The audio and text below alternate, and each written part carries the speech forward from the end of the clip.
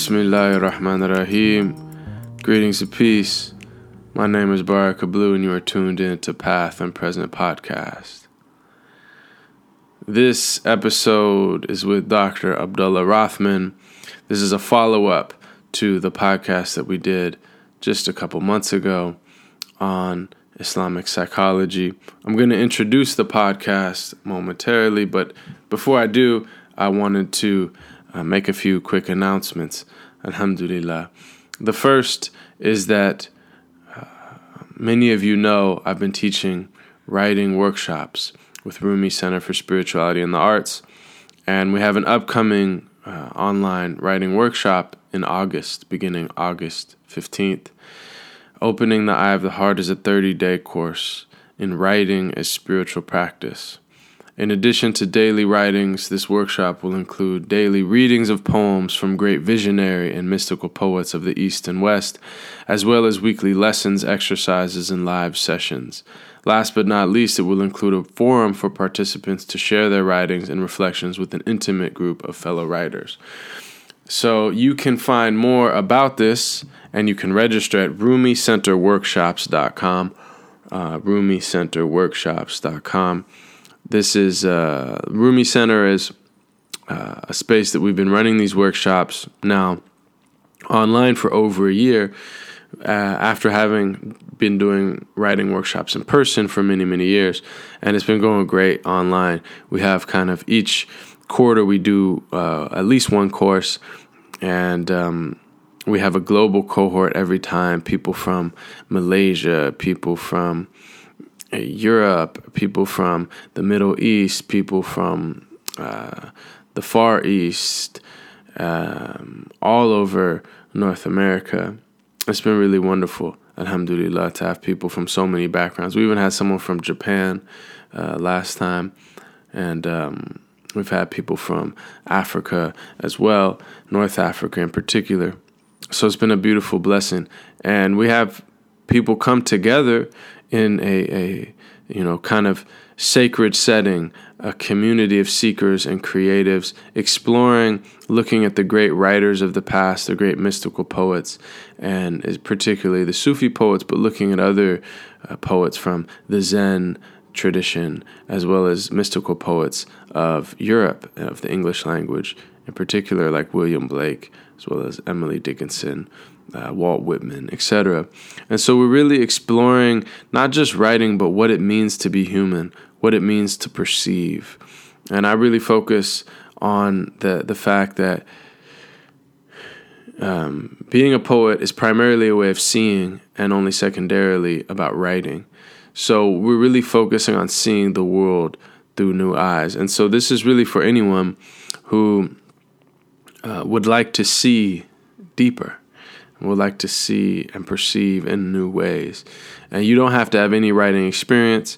We have people that have never written before. We have people that have written and enjoy writing, but have never written poetry before. We have people that are published authors already, the whole spectrum. But it's really a space that we cultivate of, love and nurturing, community, togetherness, and is really about learning from the great masters of the past, studying the great symbolism of the Sufi poets, and then trying to deepen our own practice.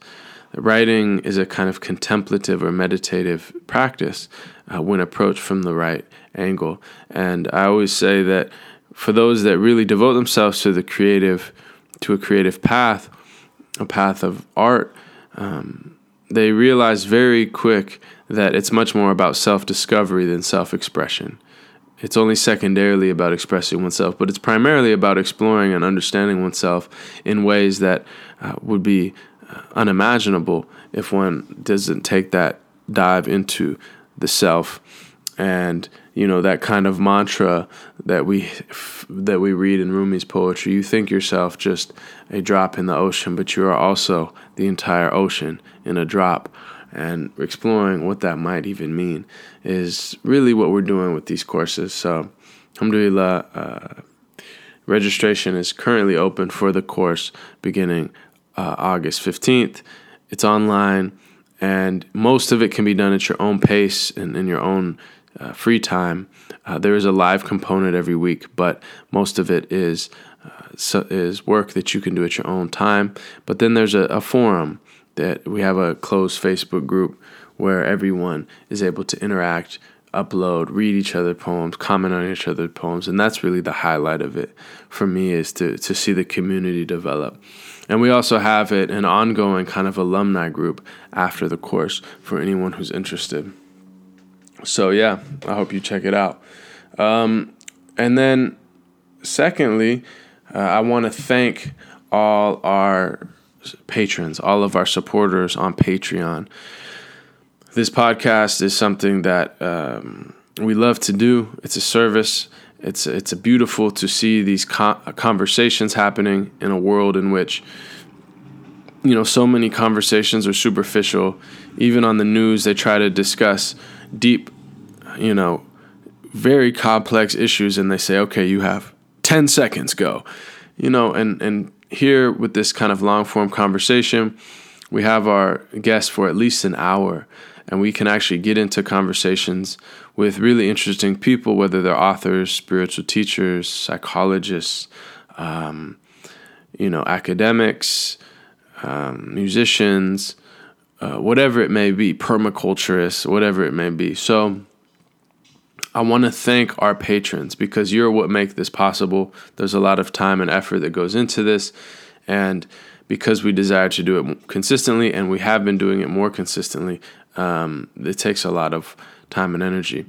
So everybody make a quick prayer and express your gratitude from your heart to everyone who's supporting on Patreon. So this goes out to you. You know who you are. I won't list all your names, but you know who you are. And this is all courtesy of you. And if you are someone who enjoys these conversations and you have the ability, please do support on Patreon. Patreon is basically a way where you can support month to month with as little as $1 a month.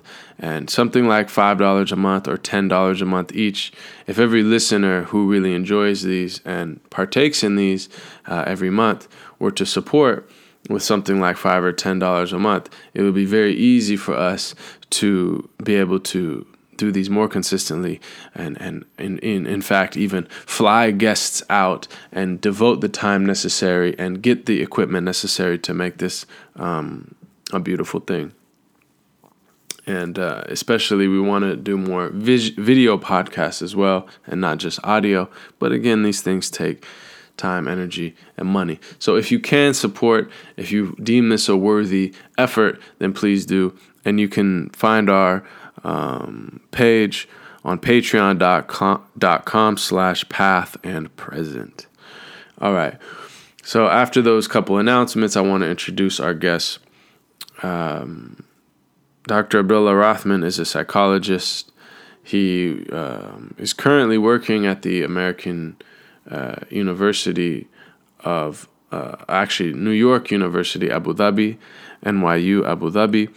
And he brought me out there recently, and we did a series of programs, and I was able to meet him and speak with him at a couple conferences and things of that nature that we've had the pleasure of sharing space at. And really our interests overlap a lot, really, on conversations of psychology, spiritual growth, understanding the self, the world's mystical traditions, the way that we can revive and rearticulate the profound wisdom of the ancients within our tradition to a modern contemporary audience, no matter what their faith commitments may be. And so, alhamdulillah, we've always had really great conversations. So as you remember, we had him as a guest a few months ago, and that conversation was really loved. We got a lot of really positive feedback, and people really loved that. When I shared it, I also shared a diagram that Dr. Abdullah made, which is of the soul. It's like psychology according to the Islamic tradition. So the ruh, the nafs, the aql, right? The spirit, the self, the intellect, the ego, all these things. And he's done a lot of research on this kind of model of the soul in Islamic psychology from this great 1400-year-old wisdom tradition. And so basically, when I shared the diagram, people loved it and reshared it and asked a bunch of questions about it, and it generated a lot of interest and discussion. So I realized that even though we kind of generally touched on these topics in our first podcast, that it would be really worthwhile to do a follow-up podcast in which we just focused on the model, just focused on the diagram and commented on it and explained it and explored it. So, we also recorded a video of this, and so you'll be able to see that if you are a Patreon supporter. So the video of some of these podcasts will be made available exclusively to our Patreon supporters. So you can check that out, and that might be helpful, especially because we're going through a diagram here. But no matter who you are, on our SoundCloud and on our social media, we have linked to the diagram so that you can look at it. And I would recommend taking a look, ideally while you're listening to this or before you're listening to this, but even after will be helpful because we reference a lot of these terms and we do our best to explain them, keeping in mind that most people are going to be listening to this and not watching this or looking at the diagram as they listen. But we also kind of keep in mind that we are commenting on a visual diagram. And so to be able to look at that will be really helpful as you listen to this. So yeah, that's what it is. And I pray there's great blessing in it. Please don't forget to rate, like, comment on iTunes, on SoundCloud, or wherever you're listening to this, and to share it with your people, anyone who you think might be interested. All right, y'all. Love and light.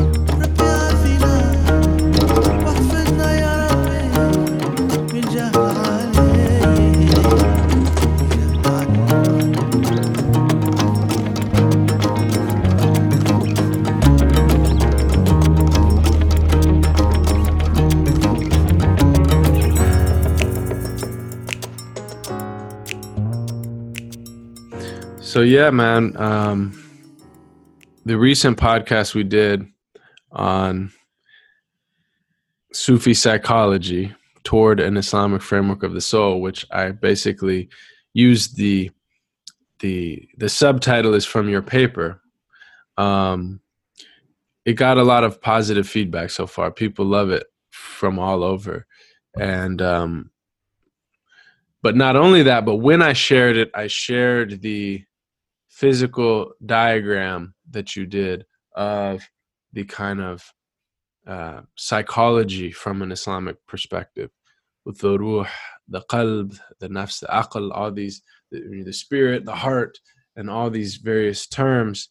And you, mashallah, made a really beautiful diagram.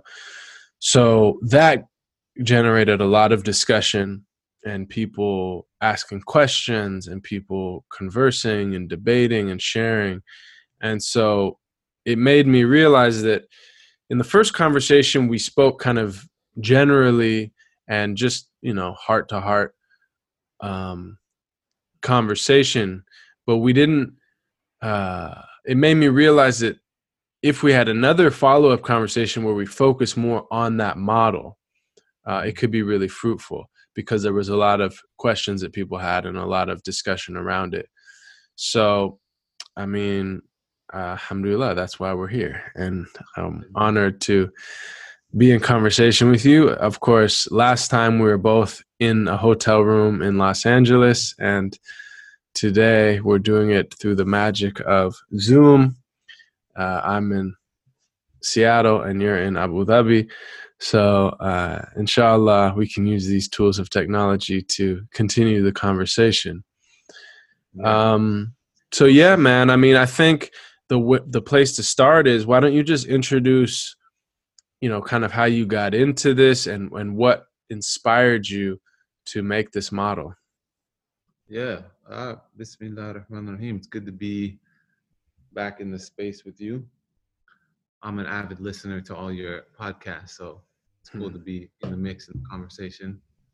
Um, Basically, I had been a practicing psychotherapist doing counseling primarily with the Muslim community for like, at that point that I started this project, had been about 10 years of me doing just work with the Muslim community. And I had always been studying uh, from the beginning of my career with Professor Malik Badri and other scholars and shayukh on understanding Islamic model of psychology and then how to apply that. And then I guess I came to a point of realization that there's just a lot of people out there that could potentially be doing this work, that want to be doing this work, that just there's some missing links in terms of like how to understand this and put it into application. And there have been a lot of efforts in Islamic psychology sort of theorizing, but most of it was coming from psychologists, people who, like me, whose primary focus is on psychology, understanding people in the context of therapy, and then trying to understand this Islamic model from that lens, which is important because I think a psychologist has to be the one to understand how it relates to something like helping people with it in psychotherapy. But what happened is a lot of times people's sort of own interpretations of these things, or it wasn't necessarily really rooted and grounded in the theology and sort of like the knowledge from the ulama. And so my research, I went back and did a PhD after, I had already had a master's in psychology, but went back and tried to figure out like, how can I devise this so that we're really getting to like a structure of understanding, like what is the sort of theory of Islamic psychology?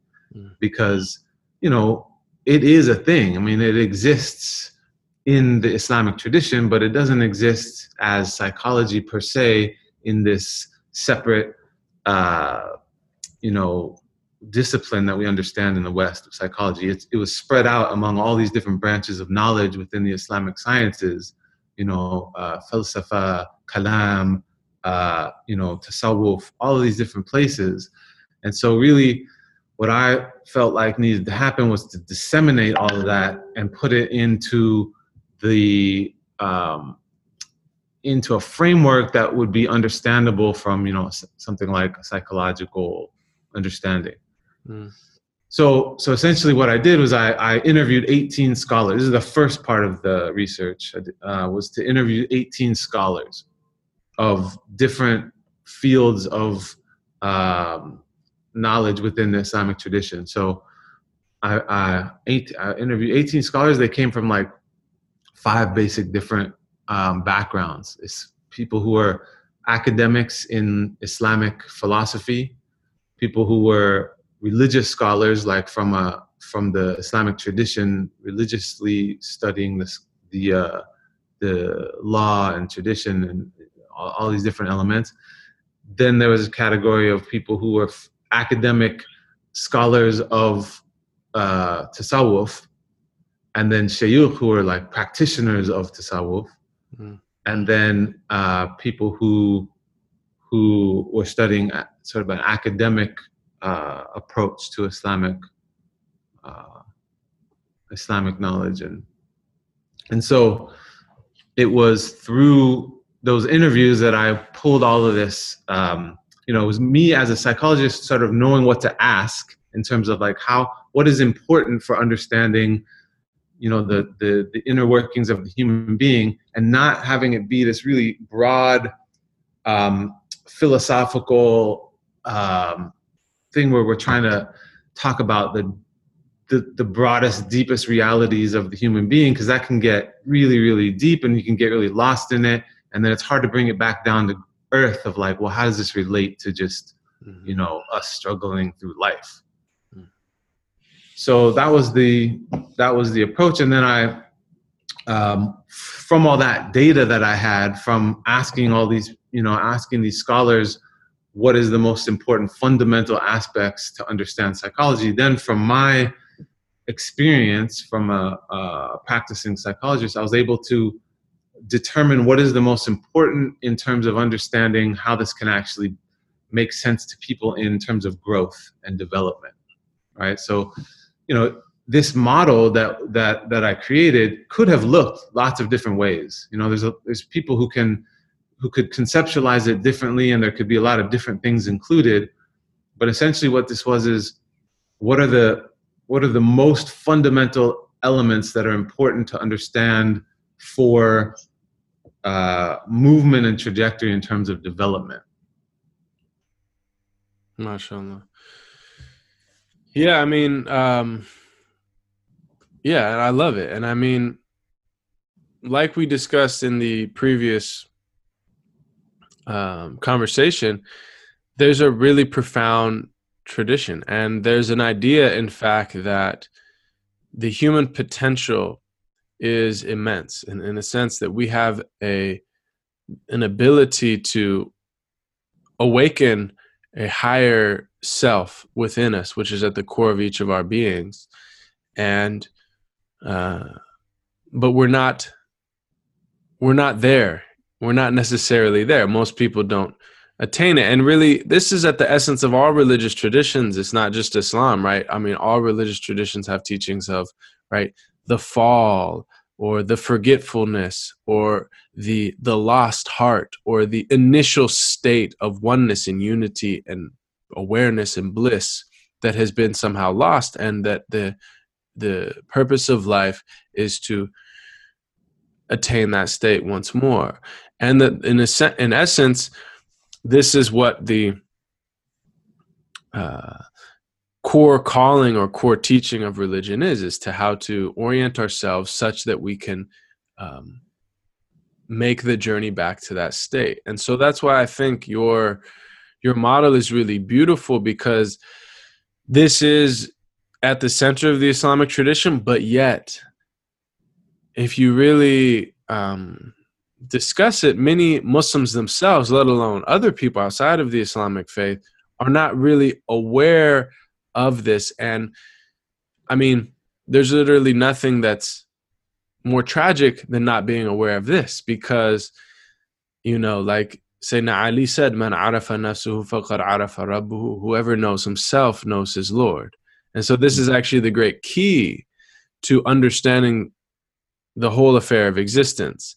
And so for me personally, I really love this work, and I love that you looked at scholars from different disciplines or different perspectives and took in their insights and their perspectives when making this.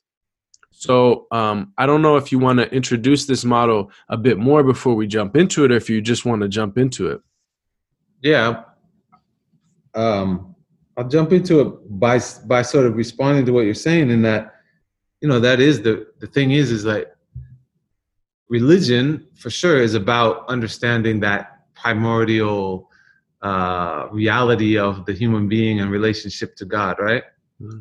But then ironically, even within these religious traditions, we get sort of cut off from that experiential experience or connection of really witnessing God, and really understanding that as a dynamic in our daily lives. And it's it's ironic, but at the same time it should be expected, because like we said, the word insan for man is, our nature is to be forgetful. The root of the same word for human being is forgetfulness.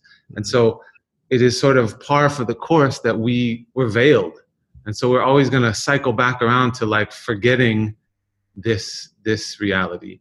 And imagine that's within the context of a spiritual tradition, which is oriented to it, and we forget, right? So imagine then secular world, we're talking about psychology, the whole premise doesn't even include God necessarily. I think oftentimes, and now more so, modern psychology is making room for that, but it's really going to be based on the client and or the therapist to bring that in on their own, because already we're understanding psychology as like a science that does not necessarily involve pre-existence or the afterlife or God. It's sort of trying to understand the inner workings of the human being in isolation. which from an Islamic perspective just doesn't even make sense. You wouldn't, that would just be naive to try to understand how the human being is working without understanding how God is a part of that, or how the barzakh is a part of that, or how the akhirah is a part of that. It's all integral.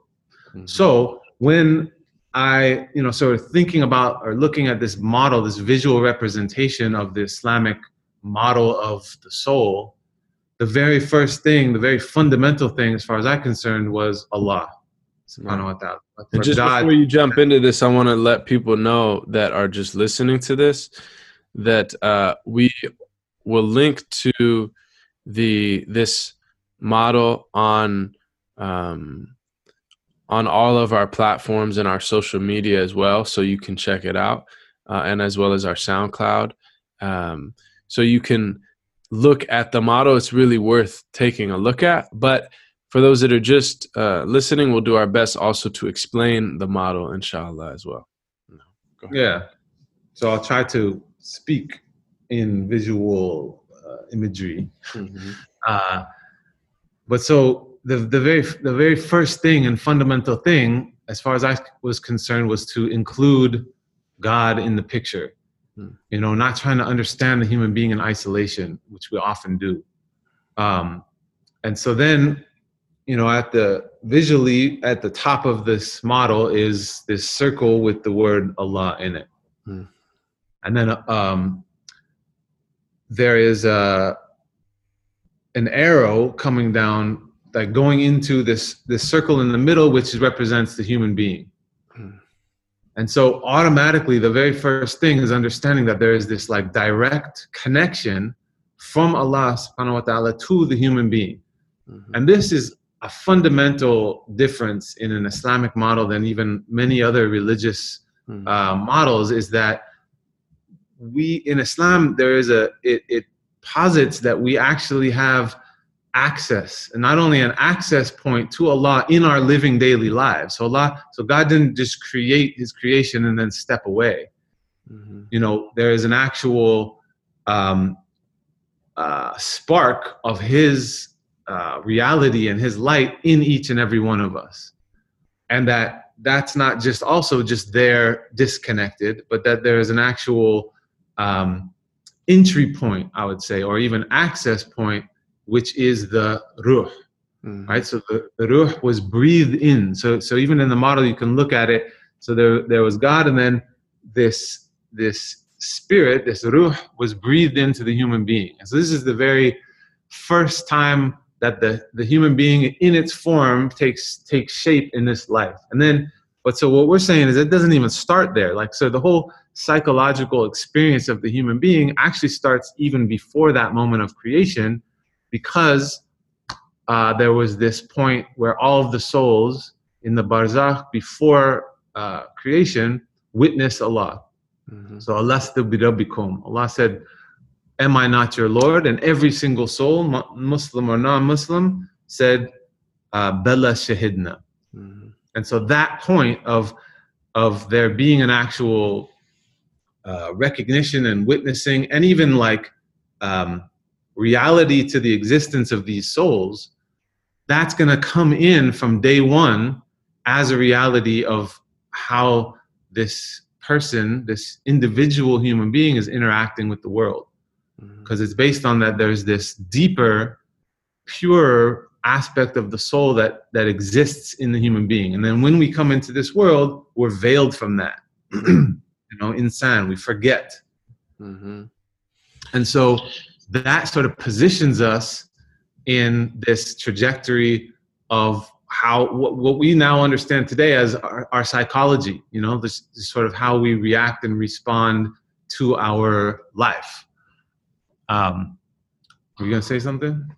No, I love it, man. I mean, so yeah, there is the divine reality, the ultimate reality, and then there is the ruh of each one of us, that we each have a spirit that, like you said, was in the divine presence in that plane of Alastu bi rabbikum, and is essentially from that. I mean, Nafas ar-Rahman, the breath of the All-Merciful, right? The Spirit was breathed into Adam in the Quran. So that in some way, some sense that our very spirit has been ascribed by Allah in the Quran to himself, right? It's like a breath of his, that each one of us is like an exhalation of the ultimate reality, which is a profound reality. But then, like you said, the nasya, the insan, is forgetful of that true nature. So we have that as our true nature. That's like the foundational starting point, is that our true nature is spirit and is, oriented towards the divine presence, and is, spent, time out of time, in a sense, an eternity, witnessing and contemplating the divine presence in that plane.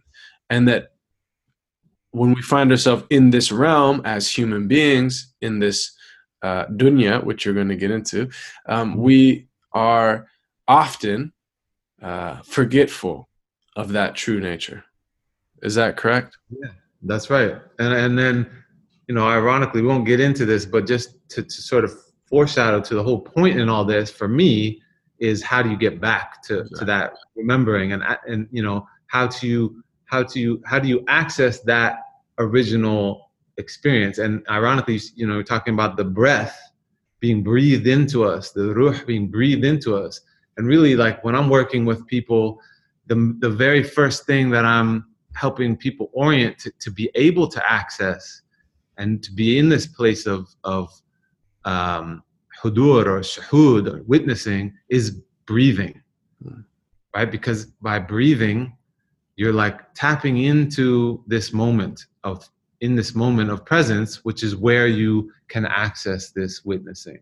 And what happens is we live in this temporary, and this is the thing that people often forget, is that this world is temporary. This isn't the end all. And so our whole experience as a human being is predicated on this temporary reality, and so the whole experience that we're having now, when we even following this model down to where this, in the middle, this circle has these different elements, these other elements other than the ruh only exist in this plane of dunya. So all of what we're now talking about in terms of like psychology of the human being is the psychology of the human being in the dunya.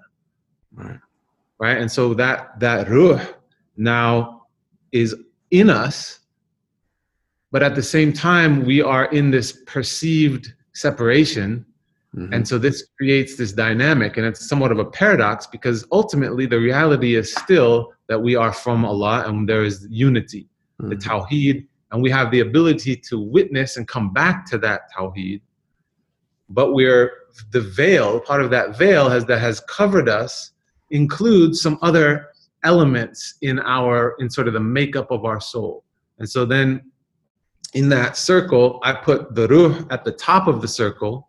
So it's like 4 circles within that circle. So at the top of the circle is the ruh, because it's closer to the in this model, it's sort of like up and down as a visual representation of sort of where we can come back to being the upward, so the higher element, and then this downward aspect that's oriented towards the dunya. And so in the top sphere of this circle is the ruh, and so that is where we can access or Allah, and where that was breathed in. But then let's jump to the bottom of that circle is the nafs. And so when in our experience as a human being, we have this nafs, right? And so the word nafs can be translated simply as soul, meaning our whole soul, our whole integral being. However, how it's often termed and talked about amongst the scholars is you'll hear this word nafs referred to as like the base part of the human being that is sort of pulling them down towards their forgetfulness in the dunya, right? And sort of orienting towards evil inclinations, or even just not necessarily evil, but even just evil predicated on staying with the separation, forgetting Allah, right? And even in the Quran, the word nafs whenever the word nafs is referred to, it's referred in like a negative, like it's something that has to be held accountable on the day of judgment. Whereas the ruh is always referred to in the positive. And even the Quran is referenced by the word ruh. So it's this aspect of the human being that is pure. Whereas the nafs is this aspect of the human being that is veiled, and so the sort of the problems that get accumulated from being disconnected. Mm-hmm. And then so what that positions is two sort of polar, two sort of opposite poles towards purity and towards you could say impurity, right? And that, so then there becomes, so Ghazali talks about Ghazali talks about the inside the human being that being this battleground. And it's this battleground between the pull towards the dunya of forgetfulness and this pull towards remembering our true nature, our fitra. Mm-hmm. And that, sort of that spark that we have inside of us of that pure light in the ruh. And so in the middle of those two poles is the qalb and the aql, let's say. So the reason why so in the middle of these two, I put qalb and aql next to each other in purple to represent, so the upper part is blue, the lower part is red, to represent these different poles. But then the middle is purple because blue and red is purple, right? Mm-hmm. And in this sort of middle ground is where that battle happens, where the struggle happens, the jihad nafs. And what you have there is the qalb, which is the center of the human being from an Islamic perspective. And which is the heart, and literally the word for heart. Yeah. The word for heart. And it's different than, so there is a connection between the physical heart and the spiritual heart, but really what we're talking about in terms of the soul, we're talking about the spiritual heart. Mm-hmm. And what in the Quran it says, it talks a lot about the qalb. It talks a lot about referencing the heart as something that perceives, right? Do they not have hearts with which they yaqiluna, with which they perceive, or with which they intellect? This idea of there being consciousness in the heart. Mm-hmm. And so what I put the word aql, meaning like this cognition aspect of the psyche, in parallel with the qalb, because really the aql is not necessarily a thing in and of itself. It is a function of the qalb. Mm-hmm. Which is where we really get a divergence from modern Western secular psychology, which,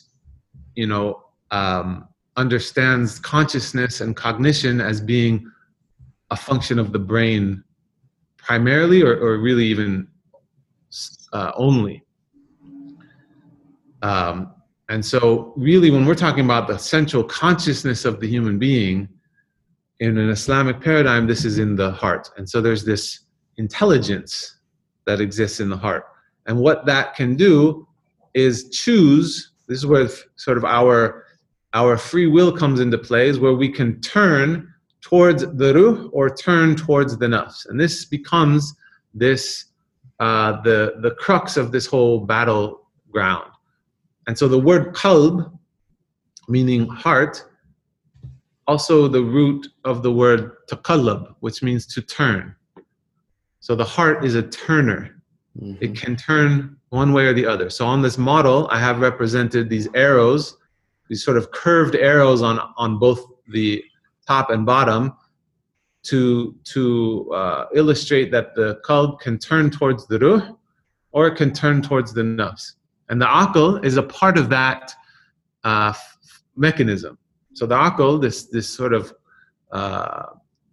yaqiluna function, this perception or this cognition, becomes like, the word aql also means like a shackle. So it becomes the shackle to keep the heart in line and to make choices. So this is where our choice comes in, to choose towards our higher self or choose to just go with our sort of lower inclinations that are we'll talk about in a little bit, that are influenced and clouded by our experience in the dunya. So I like this a lot. So you kind of have, you literally have three colors. And so you kind of have like three levels or three realms, right? That we're kind of getting into here. So you have, above them all, you have Allah, you have the divine reality. But then in blue, you have the ruh, which is this high spiritual nature. And then in red, you have the nafs, like the lower egoic, selfish, forgetful nature that's trapped in duality and separation, you could say. Right. And then in between, the qalb and the aql in purple, which is this cognition, the essence of the kind of like core of the human being, which can either turn towards the ruh, the spiritual realm, or turn towards the realm of forgetfulness and separation and darkness, etc. And you also make this point that the qalb and the aql are related, i.e. the heart and the intellect are related, even though I think, this is important because when we think of the intellect, I think if you go back to Latin intellectus, it has a meaning that will fit with ours, but we tend to think of, I think modern people tend to think of the heart and the intellect almost like at odds, right? Because it's like, follow your heart, that's what I feel, but then my intellect is follow your heart, right? Right. Whereas, there's really important conversations about this within our tradition, that the intellect is truly, you could say, that faculty of wisdom. It's not about what's your intelligence quotient, right? What's your IQ, right? How much data can you recall? And you know what I mean? It has nothing to do with that. But it's really a function of the spiritual heart, i.e., can you, do you choose virtue? Do you choose light? Do you choose the righteous path? Because, and even there's, conversation that someone's intellect is deformed if it is not characterized by specific virtues, because in a sense, the virtues are those things which allow us to ascend, right? Selflessness, courage, generosity, kindness, etc. Whereas, being selfish, being jealous, being overly lustful or gluttonous, they actually veil us from being able to see things as they truly are, right? So this is the essence of that relationship, I think, between the intellect and the heart. It just, because modern people think of these as dichotomous, it's important to kind of explain that from this perspective, the true wise person, aqil, the one with an intellect, is one who is either virtuous or working on itself to acquire virtue so that it can purify the mirror of the heart to see things as they truly are. Exactly. And the heart is that aspect of the human being, the core, that can perceive things as they are, because it is in its natural state, it is connected to Allah, right? And so it can perceive how Allah has made things, right? But I think in sort of modern times, secular West, however you want to think about it, there's this dichotomy that you talk about. People think that following your heart is this whimsical thing that's going to take you down this, potentially dangerous path.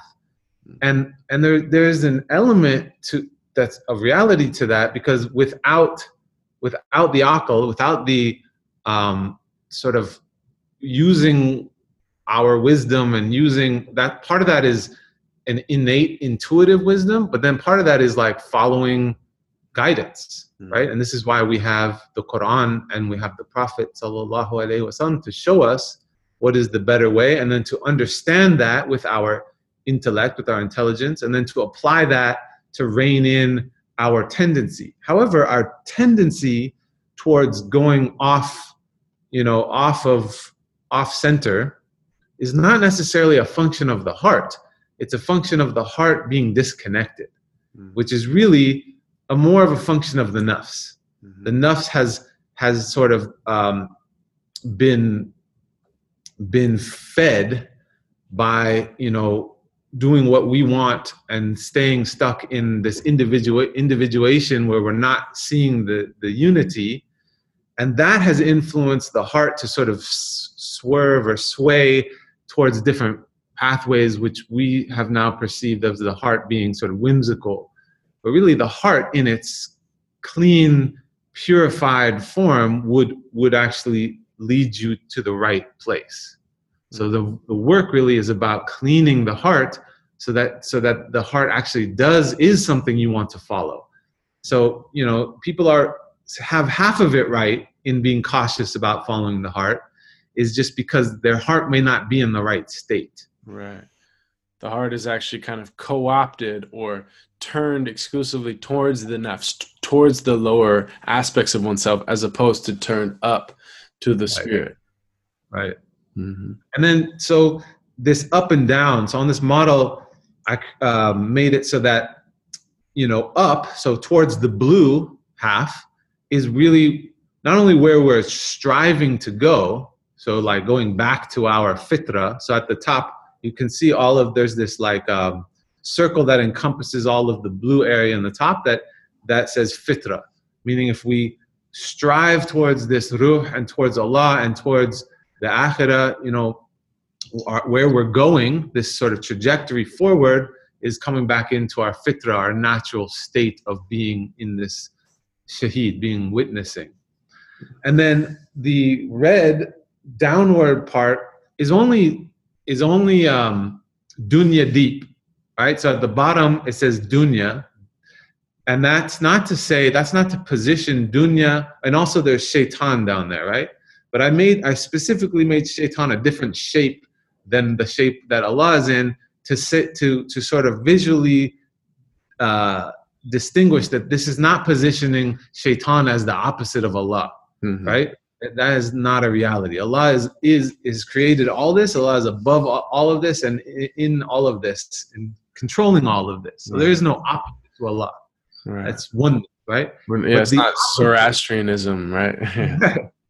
Yeah. So, but in the dunya, that's where you have the duality, only in this temporary realm. And so, and this is where we're dealing with when we're talking about psychology, because like I said, that exists here in this experience. So that lower part is what we're dealing with in terms of that struggle on this plane. Yeah, so within the human being, you have the ruh, the qalb, the aql, and the nafs. But then we have the broader, more general blue sphere here, and the red sphere. So the blue is just the fitra itself, that primordial human nature.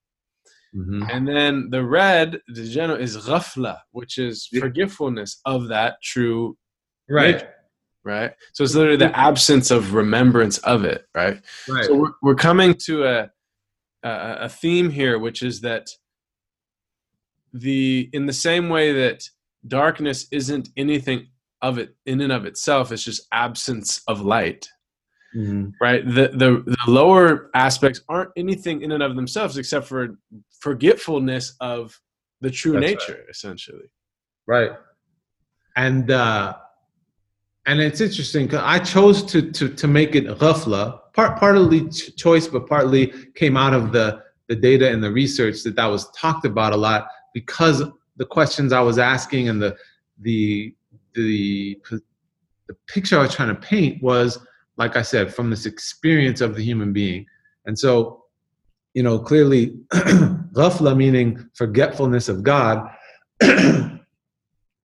is not necessarily also the opposite of fitra, although it is the experience that we have when the opposite of us being in our fitra is being in a state of ghafla, of forgetting that, right? Like you said, it's the absence of the light. So this is why I think it makes sense there to think of it this way, because it's what our experience is, and it's how, when people have like presenting problems or they have psychological issues that come up from this model, from this Islamic paradigm, chemical imbalances and realities of things notwithstanding, and we can get into what the sort of etymology of those are as well. But really that though all of these issues or problems or imbalances are coming from us being out of alignment with our fitrah. And so that's going to manifest in everything from depression to anxiety to relationship issues where you're, projecting all this stuff onto other people. All these things are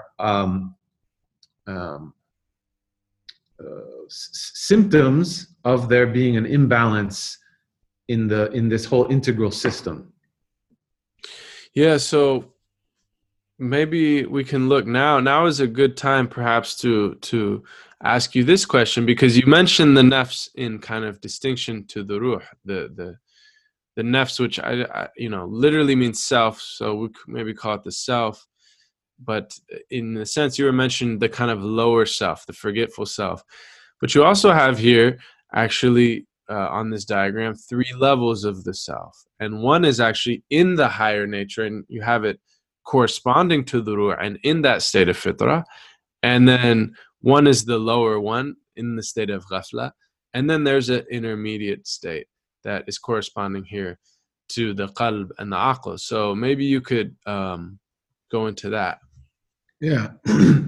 So the nafs, as we talk about it as this lower self, oftentimes it's equated to the ego, but really it's like this this part of the self that is pulled downward, right? And so the line is connected with the nafs al-amara bil-su. And so these different stages of the soul are mentioned in the Quran. And the nafs al-amara is when it's not a thing, it's a state that the nafs is in. It's a state that the person is in when they are following their base desires, when they're going with everything from egoic impulses to any, all the way to like sinful behavior, doing things that are, like killing or things of this nature that we see as sin, but then also just even as little as being in a state of selfishness, of thinking that all of the good that has happened to you in your life has come from your own action, right?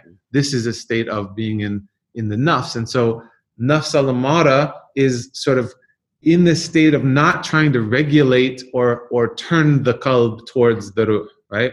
It's really just allowing the nafs to take over. And this can happen in I don't think it's not helpful to think of it in this binary of like, oh, well, those people that are just sinning and they're really bad people. Because the reality is that we cycle through these stages sometimes in a day, in the same day, or even within the same hour, moments. Because the state of our soul is very fleeting.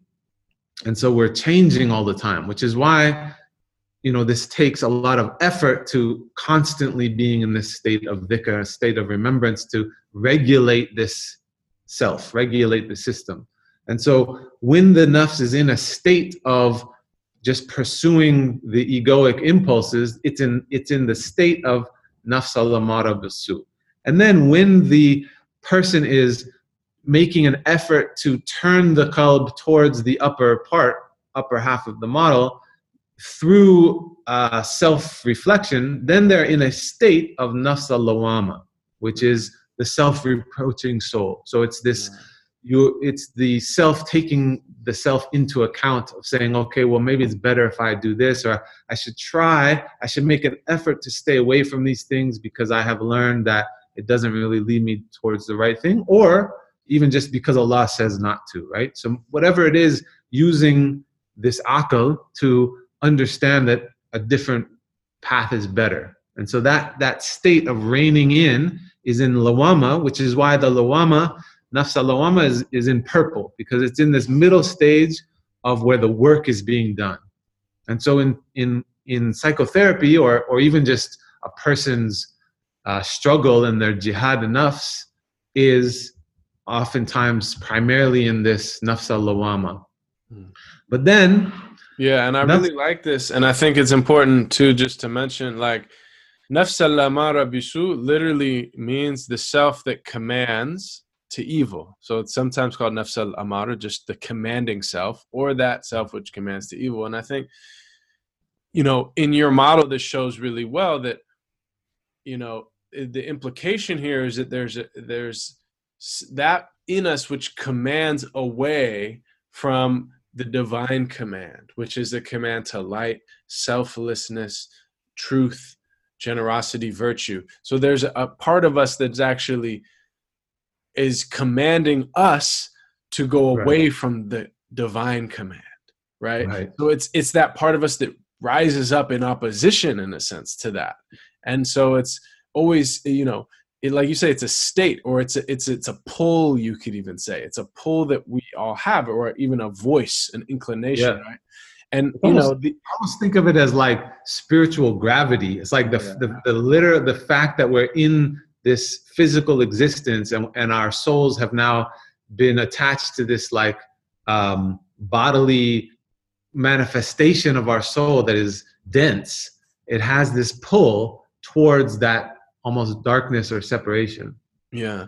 And I mean, when we were kids growing up, right, you have the cartoons where you got the angel on one shoulder and the devil on another. And it's really like the nafs al-lawama, right, that reproachful self. Even the word reproachful, I really like the more like accounting self, because it's that which is calling you to account. It's like it is checking the egoic, selfish impulses, and it's calling you towards that which is better and that which is truthful. So, and even in the Quran, Surah Al-Qiyamah, Allah says in the beginning of Surah Al-Qiyamah, I swear by the nafs al-lawama and by Yawm al-Qiyamah, which is amazing. So Allah actually pairs Yawm al-Qiyamah, which is the day of accountability, where all souls are called into the divine presence, right? The day of standing, literally, where we're all standing on the plane in the divine presence, and all of our deeds are accounted for. So he pairs that with the nafs al-lawama, this accounting self, which is the self that calls you to account. And this is a really profound wisdom if we're to reflect upon this, because in essence, one who is in this greater jihad, as you say, this greater struggle with the self, they are essentially standing for the accounting before they are called to account. They're calling themselves to account before they are called to account. And so it's like a mini Yawm al-Qiyamah every time you're like checking this impulse. That's right. It's like doing the work now before you pay now or pay later. Exactly. And it would be easier, I suppose, if it was just us holding ourselves accountable, and our own pull, like this pull that we have inside of us that you identified.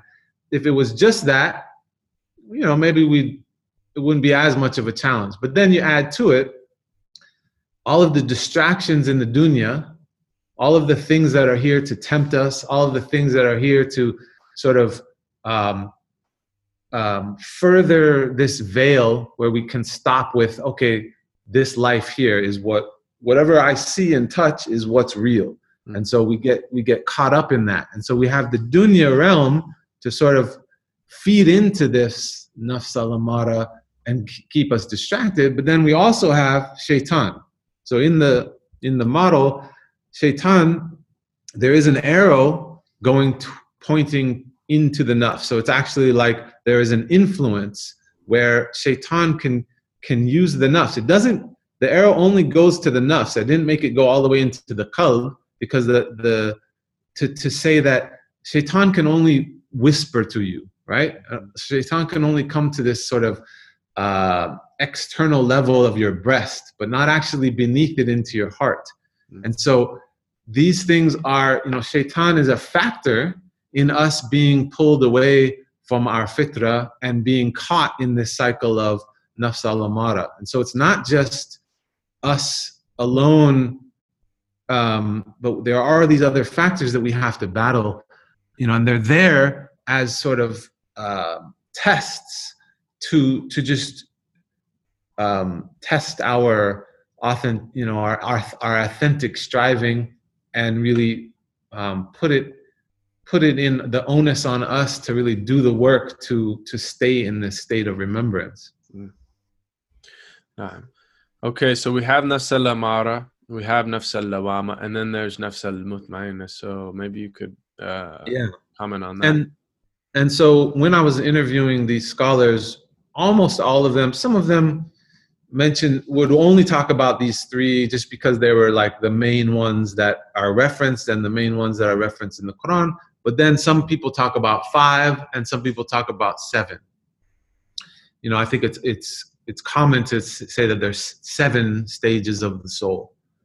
The reason why I only put 3 is because, and this was articulated actually by several of the scholars, in that these 3 are sort of the most important or the most central to understanding this trajectory, and that the others, like Radia, Mardia, it's talked about, are like such even higher levels, even beyond, that are like, okay, we're talking about the psychology for the sake of like us learning how to apply this in our daily lives. Right. It's not that common that somebody's going to need a deeper knowledge of these higher states, because we're dealing with just just trying to get out of the lower ones, right? Or you could even say that those higher levels are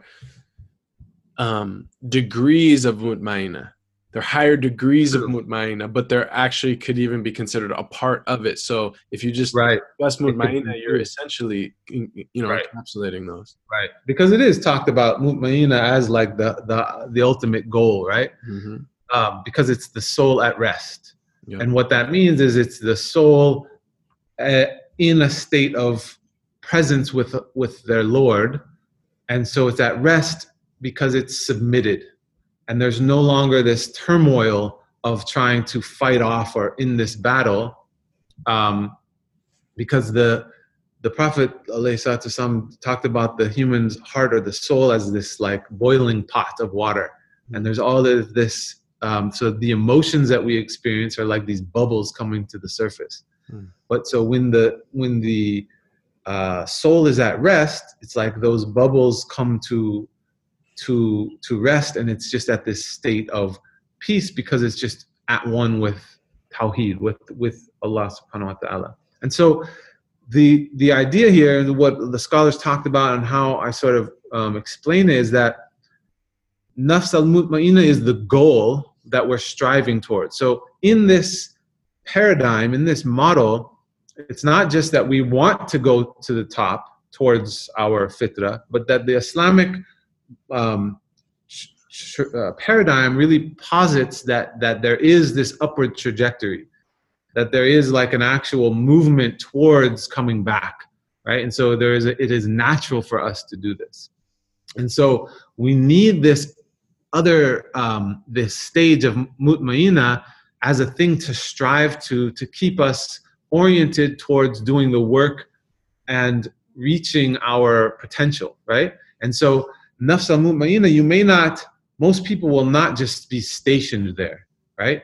Because that's a pretty high level of, awliya that are really just living in this place. However, it is something that we need actively in our jihad in order to get tastes so that we know what we're striving for, and when I say taste, like we have to have experiences of being in a state of peace. And so things like doing dhikr, things like ibadah, the things when we're in a state of khushu and prayer, these are momentary moments when we cross out of lawama into mutmainna. We may just be at the beginning sort of stage of mutmainna, but we're tasting and experiencing this state of being at peace and being at rest because we are in a state of remembrance, essentially, right? And we are sort of connecting with our fitra, which we have the potential to be stationed there.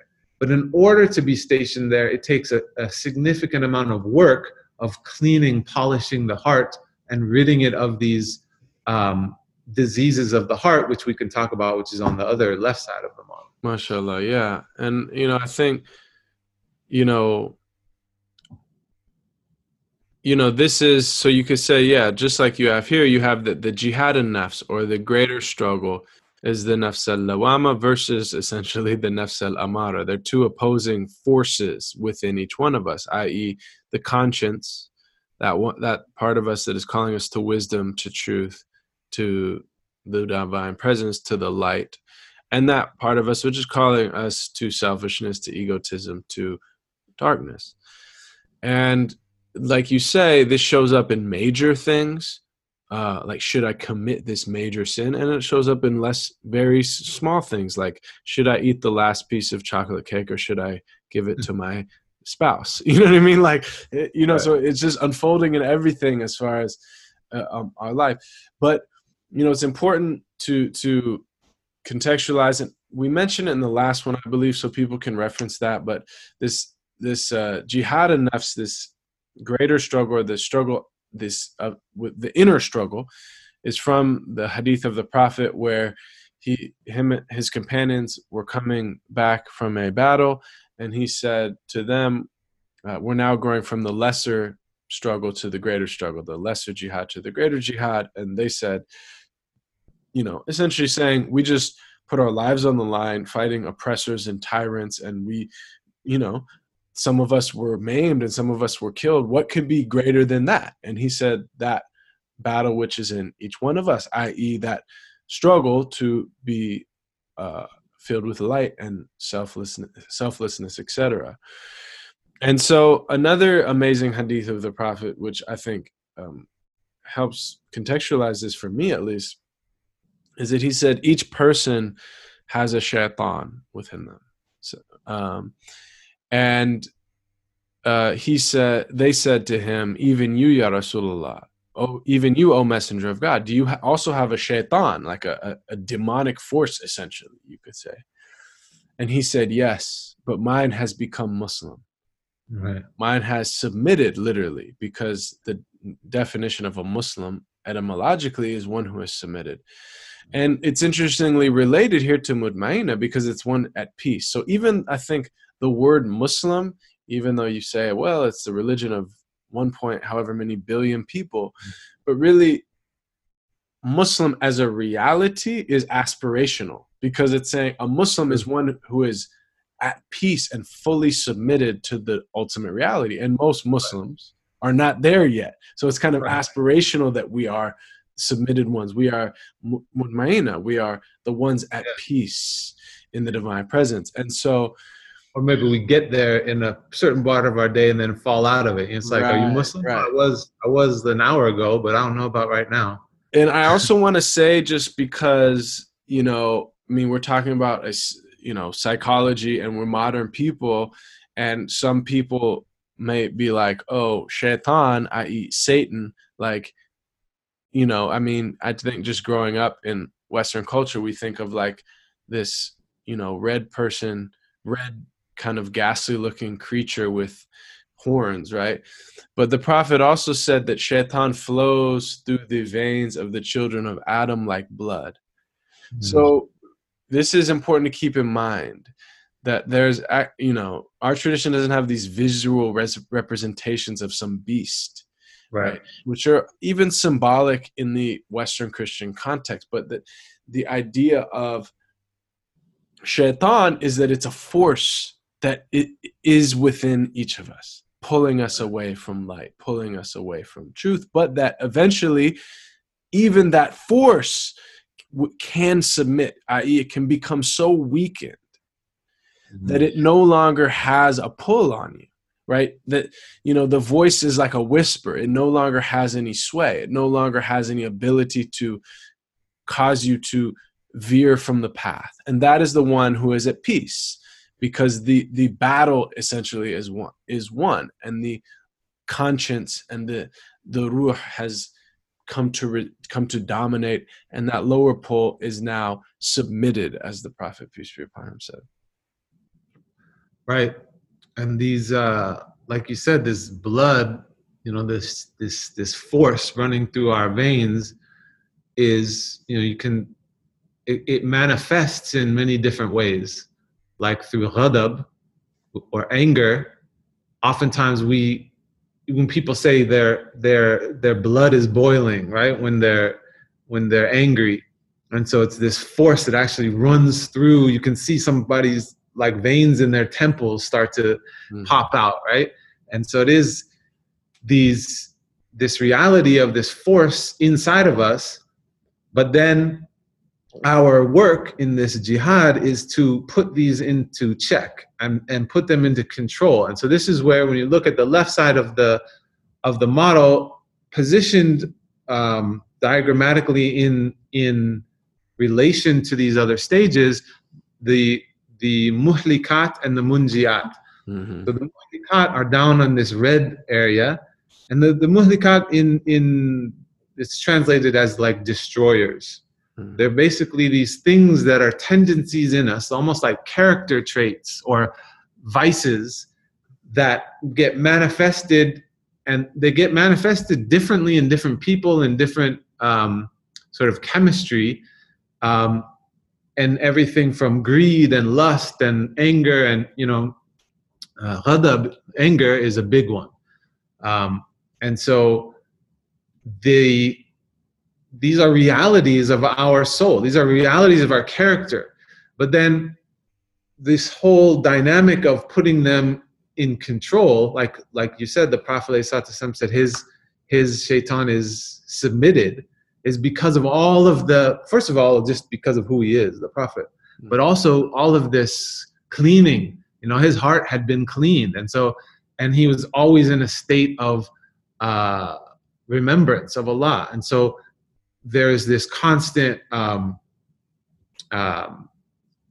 like training these aspects of our nafs. So the muhlikat are these Ghazali talks about them as the diseases of the heart.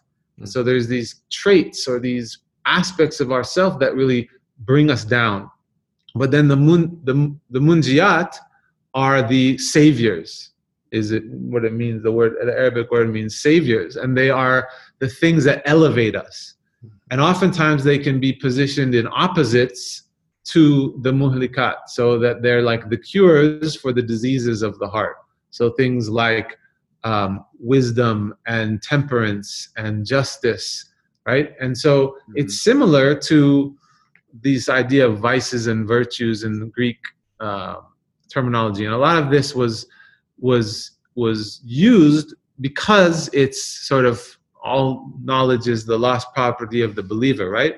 But then from an Islamic context, it's positioned differently in that there's other aspects, other details added to understanding these different munjiyat and muhlikat, but then that it's positioned in this trajectory of the work that is going on inside of the human soul to elevate and sort of realize the true nature. So it's not just that we are recognizing these vices and virtues as that we're trapped in them, but that there's an actual ability for us to transcend them and not to get rid of them, because it is part of the nature of our existence in the dunya. But it's submitting all these things and putting them in order, essentially, so that we are in balance and can live, sort of living our fitra self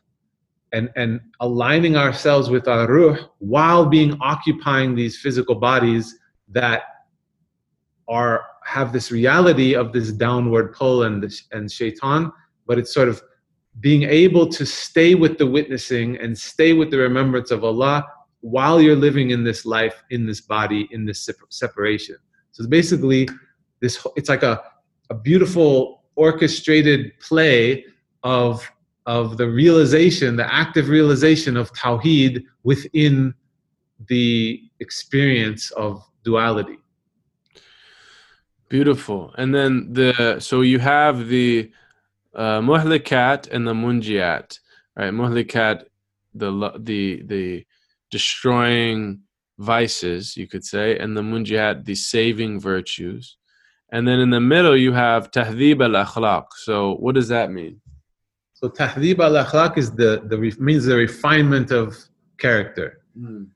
And so this is why it's in the middle, why it's purple, is because it is a process. You know, these other things, munjiat, muhlikat, are like characteristics, right?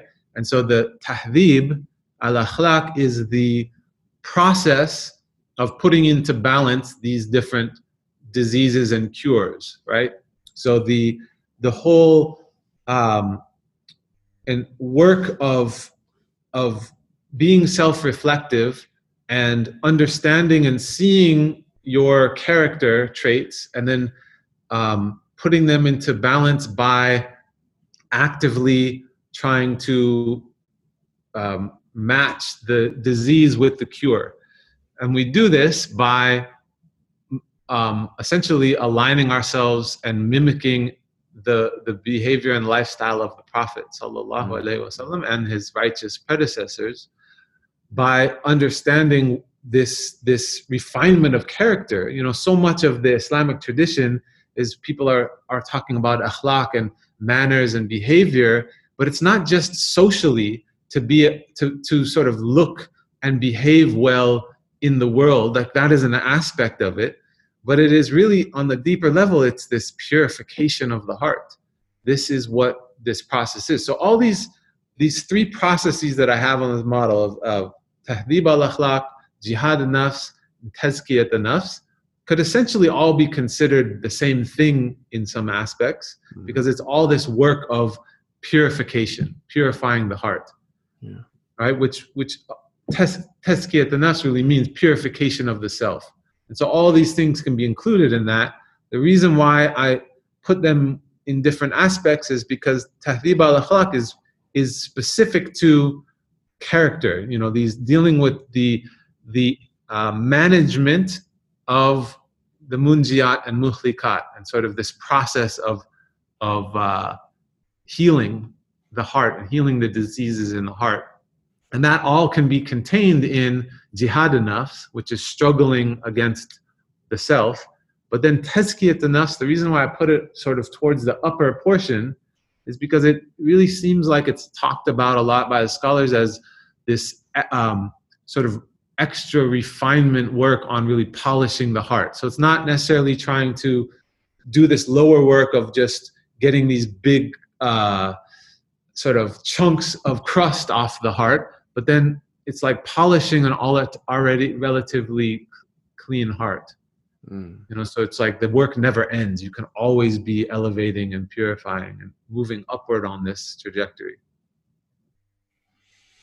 Yeah, I love it. And I mean, you know, just how you've laid it out, there's essentially these parallels, and I like how they relate, but there's different basically columns. You know, the central column is essentially the human being, the parts of the human psychology, you could say, the ruh, the qalb, the aql, and the nafs. And then the other column is the levels of the nafs, mutmainah, lawama, and amara. And then the other column is the akhlaq, like the character, essentially, the virtues, vices, and then the refinement of character. And so, but it all fits together. And it all comes down to the fact, essentially, that this foundational teaching that we started with, which is that the human being has a true nature, a true self, which is lofty and which is profound. And we have a illusory self, a false nature, a lower self, which is not actually who we are, but that is something we have to transform and we have to work on and we have to battle, essentially. And I think we mentioned in the last one, but it's worth restating because it's such a simple but profound image from the First Nations people, that this teaching that within each human being there is a wolf of light and a wolf of darkness, and they are doing battle. And that the wolf that wins is the one that you feed more. So this is the method, that whichever one you feed more. And this is a very similar teaching, that if you give in to the nafs al-amara, it gets stronger. That voice becomes a stronger pull. If you characterize yourself, you do the actions, the vices, the destroying vices, right? You're selfish, you're jealous, you're speaking ill of people, you're looking at what they have and you're thinking, I should have that. They don't deserve that. You're, angry or violent or anything of that nature, then it becomes to predominate you more and more. And it becomes harder to fight that urge. It becomes who you are, essentially. Whereas if you are generous, and if you are kind, and if you are courageous, and if you have these other, saving virtues, the more you do them, the more they become your natural disposition, right? Until they come to predominate. And I think this is really profound. And I think this, in essence, if you have this as your paradigm, this will fundamentally change your whole outlook on religion and what it is. Because right. I think, I don't know if I mentioned this to you, but years ago I did an event in a Muslim country, and a girl came up to me afterwards, after the performance and talk. I did poetry and reflections. And she said, well, that was a nice talk. You talked a lot about spirituality and Islam. She goes, but I have a question. I was a bit confused. Is there spirituality in Islam? And I was just like, I literally don't know how to answer that, because that's such a crazy question. But the point is that, people often ask, well, okay, how do we get nafs al-mutmainna? How do we get these saving virtues? And the point is that the whole deen itself is only for that. Right. That everything you do, the praying, the fasting, the refraining from the forbidden, and the doing the permissible, all of it, the fard, the obligatory, and then the supererogatory acts of devotion, every aspect of it is only for this, only for this. But I think, most people haven't been taught this. They've just been taught, this really superficial level of religion, which is that there's no why, right? God has a checklist of do's and don'ts. And then you get on a list of naughty or nice based on how you do it. And you either get coal in your stocking, in the next world, or you get gifts. It's not on some no, the whole, right? It's like Sheikh Abdul Hakim Murad says that, it's theological nonsense to say that the purpose of existence is that, for you to follow some list, that's right. All that God wants. No, right.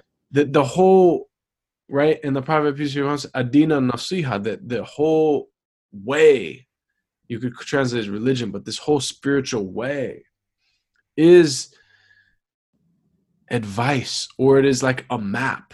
It is a map of navigating reality. Well, and it's to work on yourself, right? To do this inner work on changing what is in you. Allah does not change the people until they change what is in themselves. And I think people are so disconnected from what is in themselves that becomes this really distant picture of that they just can't fathom. And so then it just becomes this very outward relationship to the deen. And so, yes, there is a struggle. There is a jihad in praying, getting up for Fajr, praying, fasting. All these things take effort, and surely you're rewarded and you benefit from that effort. Mm-hmm. However, it does not fulfill the whole picture of what really the ultimate goal is: changing what is in ourselves. And what that means is what is in ourselves is our heart.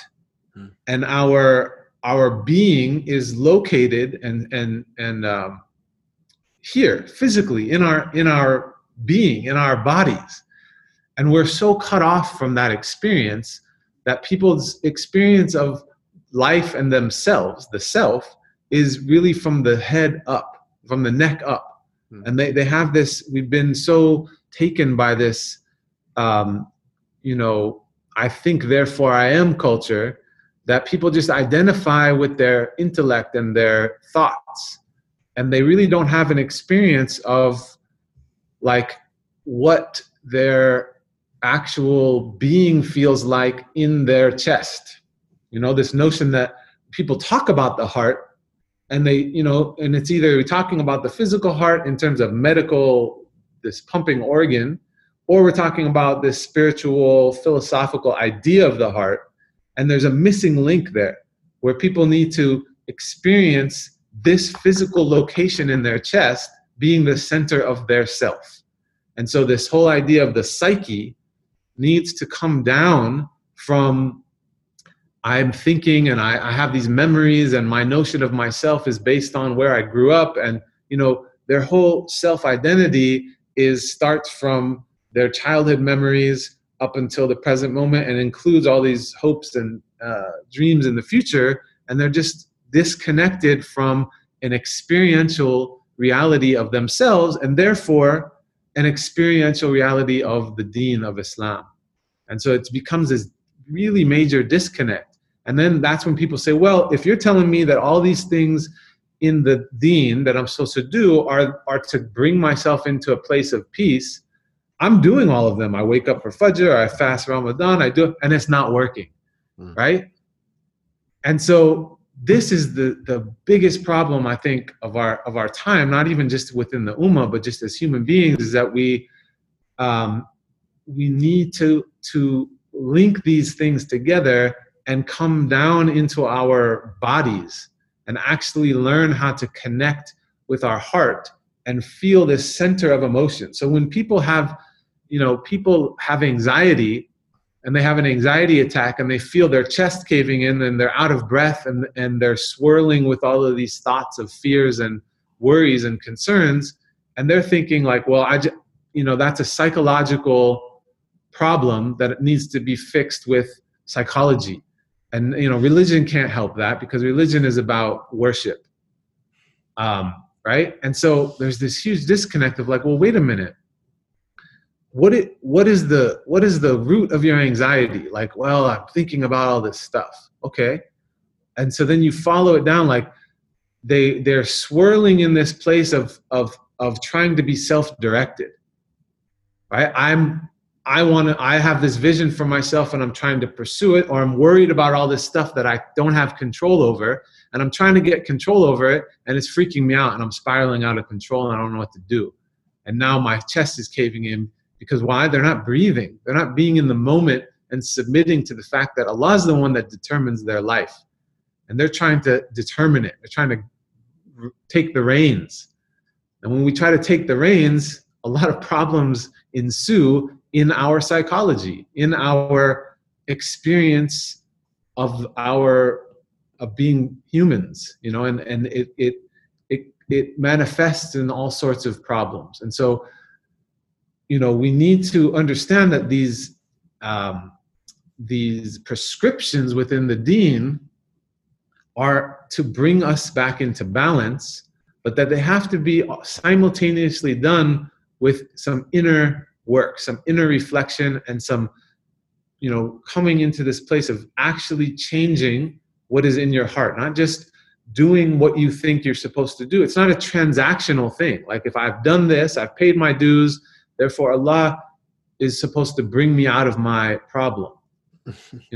It should really be thought of as a transformational rather than transactional, where we have to constantly be doing the work internally in order to transform, to really reap the benefits of those prescriptions.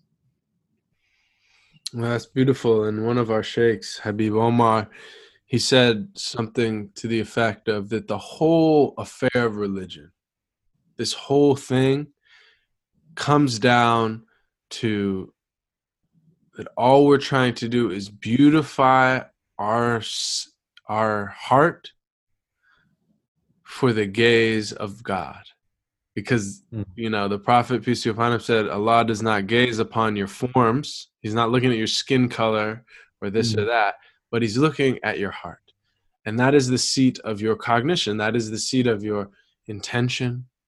That is the, and your all these things. And so it's really trying to make yourself beautiful for that divine gaze. And that is like such a beautiful way of putting it, because if you love the divine beloved, then you want to beautify yourself for where they gaze upon you. You know what I mean?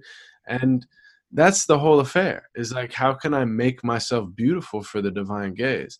And I think you're right. When people are simply thinking transactionally, you say like, I pray all my praise. I prayed all my praise for a month now, and I don't feel anything. Right? It's like, it's not good, because that itself is a type of veil, because you're doing it like, give me something now. Like, I did my part. What are you doing for me? And that's bad edep, with your creator. And of course, we always comment on the hadith Nawafil, that, which is an amazing hadith, in the beginning of which we don't always quote, but of all the hadith, and there's hundreds of thousands of hadith, there's only one hadith in which Allah says, I wage war on someone. There's one verse of the Quran and there's one hadith. And the verse of the Quran is that God says, I wage war on the people who engage in usury, right? Exploitative monetary practices. And the hadith in which Allah says, I wage war, is I wage war on anyone who harms my awliya, my friends. And then it goes on to say that my servant draws near to me by what I've made obligatory, the obligatory acts of worship, and then continues to draw near by the extra acts of devotion. Right? And this isn't just praying and fasting, but this is all these things, those virtues, because those are actually acts of devotion. Being generous is an act of devotion. Smiling at people is an act of devotion, right? In our deen, it's not just you think, oh, I pray a lot and then this happens. No, you actually be a virtuous person in all your dealings, right? Right. And so, continues to draw near by the extra acts of devotion until I love them. And this is until I love them. And when I love them, I become the eye with which they see, the ear with which they hear, the hand with which they grasp, the foot with which they walk, and in one narration, the tongue with which they speak. So here is a really powerful, transformative, thing, which also corresponds to your model, right? Because at the top of this whole model is Allah, and then the arrow down into the ruh. So this is that, right? Becoming a Rabbani person, a lordly human being, right? Made in the divine image, accessing this human potential. And, that's such a mystical saying, but it also gets at this profound reality of the human being. Yeah, and it's this process of uncovering, and that work of uncovering, like you said, being a virtuous person, showing virtues, is not an easy thing if you've ever tried it. In order to actually do that, you can't just like see how a virtuous person acts and then repeat the words that they say. That's not being virtuous, right? And so in order to do that, in order to get from A to B, you've got to do some serious self-reflection, and then work, cleaning, removing the blockages that are getting in the way of you actually being able to want what's good for your brother or sister, when really we have the reality is we have these impulses, and oftentimes we don't put ourselves in check. We have these thoughts that come fleeting that are, not our best self. And instead of like owning up to it and facing ourselves and sort of facing the uglier part of ourselves, we sort of push it aside and then paste over these virtues. And it's basically like spiritual bypassing. We're mimicking and acting as how we think we're supposed to do by doing the behaviors, but we haven't actually done the work of uncovering what is covering our hearts to be able to genuinely be virtuous. And so that it's because it's scary. It's scary to face ourselves. It's scary to own up to the fact that we have these sort of uglier aspects of our character. And then, to actually take the time of not just staying with like running in the rat race and doing life in the dunya, but actually taking the time to look inward and to sort of refine your character and understand what work do you need to do to transform your heart so that you can actually shine this beauty that Allah has given you and reflect Allah's light. That's the work that we're here to do, and it's very much a religious trajectory. It's very much what religion positions us to do, and it's very much what psychology is all about. It's all about healing and removing the problematic symptoms that are getting in the way of us functioning at our best. And in an Islamic paradigm, our best is much higher than what we have positioned our best to be in a sort of a secular Western version of psychology, which is just sort of, getting along with people and having a happy life and sort of plugging into the system. Like we have this, Islam posits that we can actually transform into these, like you said, like Rabbani, like godly beings. Mm-hmm. And so this is not necessarily to put it on this pedestal of like, well, this is such a high aspiration, but this is why we're given the Prophet ﷺ as our model, and to try to be like him, not to expect that we're going to be like him, because we won't. But the work is to actually strive to better ourselves in every single moment, and understanding that there is no limit to that. Yeah, and this puts such a more profound understanding on the whole concept of the Sunnah, the whole concept of following the Prophet Muhammad, peace be upon him, that he is the exemplar who, essentially he represents the best, the potential within each one of us, right? That there's a kind of like a Muhammadan nature, which is that self at peace, which is that spiritual nature in constant contemplation of the divine, which is that being free of that lower egoic satanic pull, which is the being free of those destroying vices, purely selfless, purely generous, purely virtuous. And the more that we follow him outwardly and inwardly, is the more that we really become our true selves.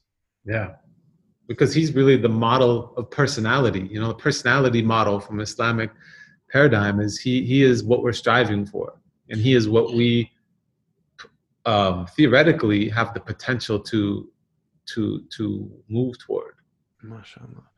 Yeah, I mean, I really like this, and I did want to mention too, just having kind of been exposed and just to kind of observe the field of kind of Islamic psychology, or you could just say Muslims in the field of psychology. You see this real kind of dichotomy between those who, it seems like a lot of Muslims in the field of psychology, they are Muslims and they're interested in serving Muslim populations, but they're not actually working from a traditional Islamic framework of the soul, i.e. Islamic psychology. It's really a Western secular model that they're then putting Islamic terms on. Right. And, you could probably speak to this more than me as kind of an outsider of the field, but, this is why one reason I feel like what you're doing is so important, because you're saying like, it's really good to, take the insights of modern psychology. It's really good to serve Muslim populations, but we're doing everyone a disservice if we're not, if we are accepting a framework for the human being that is actually counter to the Islamic tradition. Yeah, and I think unfortunately, a lot of people miss. And I think most, if not all, people who are in the field and trying to do this work have the best of intentions and are trying to help the ummah, and they're even people who are like genuinely and in a lot of cases doing a good job at integrating the knowledge that they have about Islam and using it to make it make sense to people and to help people. And I think the only thing is just that we hadn't yet up until this point really understood and articulated and disseminated this information all in one place so that we can understand what it means to come from an Islamic paradigm. And I think because the only training out there in psychology that you can really get up until now was this Western psychology, and because non-Muslims and Muslims alike have sort of bought into that psychology as a science. And so they've just sort of, oh, well, psychology is psychology. What do you mean Islamic psychology? That's ridiculous. Why would you need to do that? Because it's a thing in and of itself, and it's a reality, and we study it. And I think people don't realize that psychology is based on epistemology. It's based on how you perceive what the human being is. And so I think without that depth of knowledge, and people just miss the reality and what they're training themselves to do. A lot of it, I would say a lot of it is really useful, really helpful, and not problematic. But then what happens is, because it's built on this foundation of things that are rooted in individualism even, rooted in this thing of like that health is defined by somebody pursuing what they want, pursuing what they have determined is the treatment goal. Meaning, like, I know I want to get to where I'm happy, or where I have X, Y, and Z situated in my life. And then, the process of therapy might be helping somebody follow their own personal trajectory and self-direction, which is dangerous from an Islamic perspective. And so there's a lot of these things that if you don't understand it from a fundamental aspect, what happens is like a Trojan horse. These people who have the best of intentions and think that they're following along with an Islamic principles because they're bringing those principles in, aren't realizing that some of these models of psychology, or even just ways of traditional working, can actually render all of that work in sort of, I guess, taking it out of alignment with the Islamic paradigm, And so, inshallah, I hope that the work that I'm doing can just at least be a conversation starter, or a, sort of throwing something into the ring to get the ball rolling in terms of building a foundation from the ground up. So like my mentor, Professor Malik Badri, like 40 years ago, wrote this book and talked about how people sort of paint, like if we take Western psychology as like this building that's decrepit and falling apart, and then we want to make it better and make it more Islamic, and so we paint this Islamic paint over it, and then think that it's going to be good enough. But really, the work that he was saying needed to be done is to build a building from the ground up, so that the foundation is built on the ontology and epistemology and sort of cosmology of Islam, to then orient ourselves to understanding human beings and psychology from a place that is really rooted in our tradition. And so I think, alhamdulillah, this is the work that now I think people are really realizing is needed and really getting on board with. So I think there's a lot of developments that are going to be happening in the near future to really, so that people can start being trained in this and start to implement it, and it can become something that the Muslim Ummah benefits from. But then also, I believe once it's established and people are practicing it, and Muslims can teach other people and say, look, this is what we have, this is what we've learned from our tradition, then it can be, offered to the rest of the world to benefit from, like I mentioned in the last podcast, whether or not they're Muslim, just like Buddhism does. The other day I was in a bookstore and I was looking, just out of curiosity, looking in like the self-help section, which is huge, by the way. It's like half the bookstore. and I look at like the back of all of these books, like the front will just talk about self-help and mindfulness or whatever it is that's trendy. And then all of them, almost all of them, reference Buddhism. It's like da da da da, coming from, you know, Buddhist teachings. And so I just think that there's a whole wealth of knowledge to be pulled from the Islamic tradition that can offer just our understanding of human psychology. Yeah, absolutely.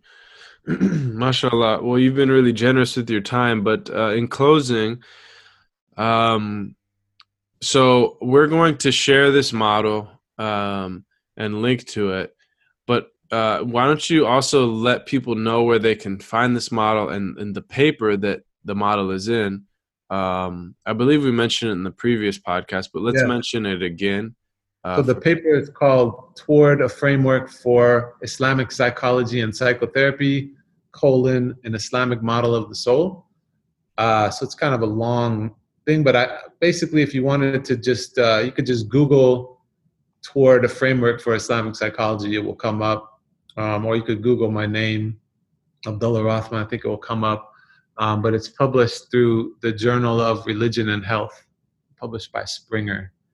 And then I also have a page on academia, and there's plenty of ways to find it. So, but inshallah, you can put a link, people can read it, and it's free. It's free to access. It's open access, so anyone can download it.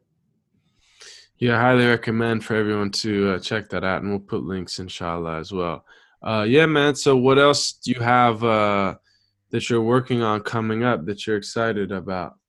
Well, this whole model was only like a portion of my research. It was like the foundational part of it. But then I did a second study of 18 clinicians who incorporate Islamic principles into their practice, and basically looking at now what does this model look like in practice. So actually developing an Islamic model of psychotherapy. So this is like what we've been talking about is Islamic psychology, you know, understanding sort of the anatomy of the soul. And then the other half is in application.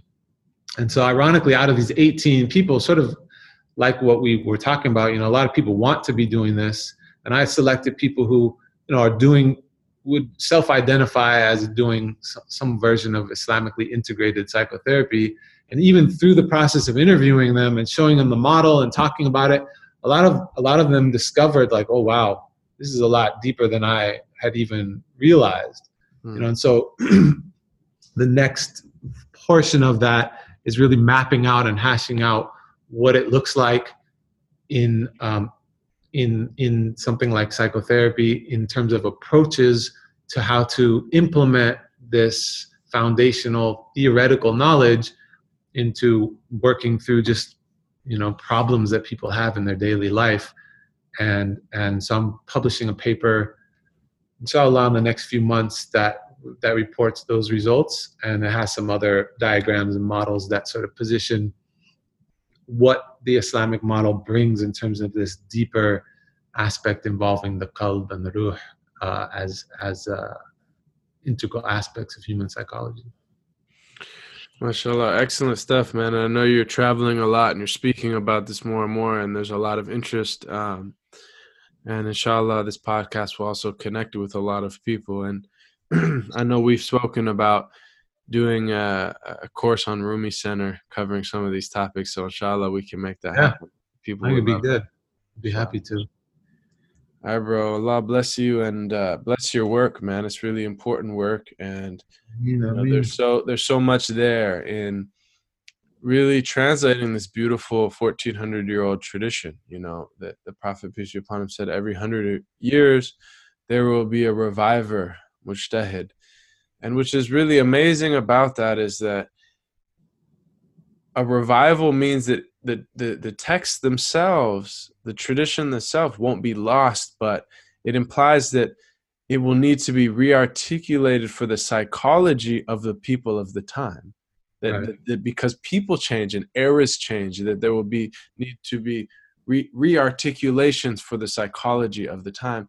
And I think you're really this is that work, because this is really speaking to the people of our age, and it's ironic because in academia, people are always talking about, especially in research, like producing new knowledge. Like, what is the, doing my PhD is like, well, what is the new knowledge that you're bringing to the field? And I'm like, this is old knowledge. It's just bringing it in a different light so people can rediscover it. Like you said, it's the ihya. And then ironically, a lot of the where we're drawing the most from in Islamic psychology is Ghazali's Ihya Ulumuddin. So it's like you said, he was a reviver, and we are sort of communally, collectively reviving it and updating it to make sense to the people of these modern times, which is, like you said, it's essential and it's expected. It's part of it's how Islam stays relevant and keeps it fresh, keeps it alive. And ultimately that's the reality. It's not this stagnant thing, or this religion that's like some giant in the hills that we're scared of and is we don't understand. It needs to be a living, thriving, breathing reality. And so this is the work, and I think it makes sense in this terminology of psychology for modern day people. So inshallah, with your blessings and everybody's dua and all of our hard work, inshallah, this will benefit a lot of people. Ameen. Jazakallah khair. Allah bless you, bro.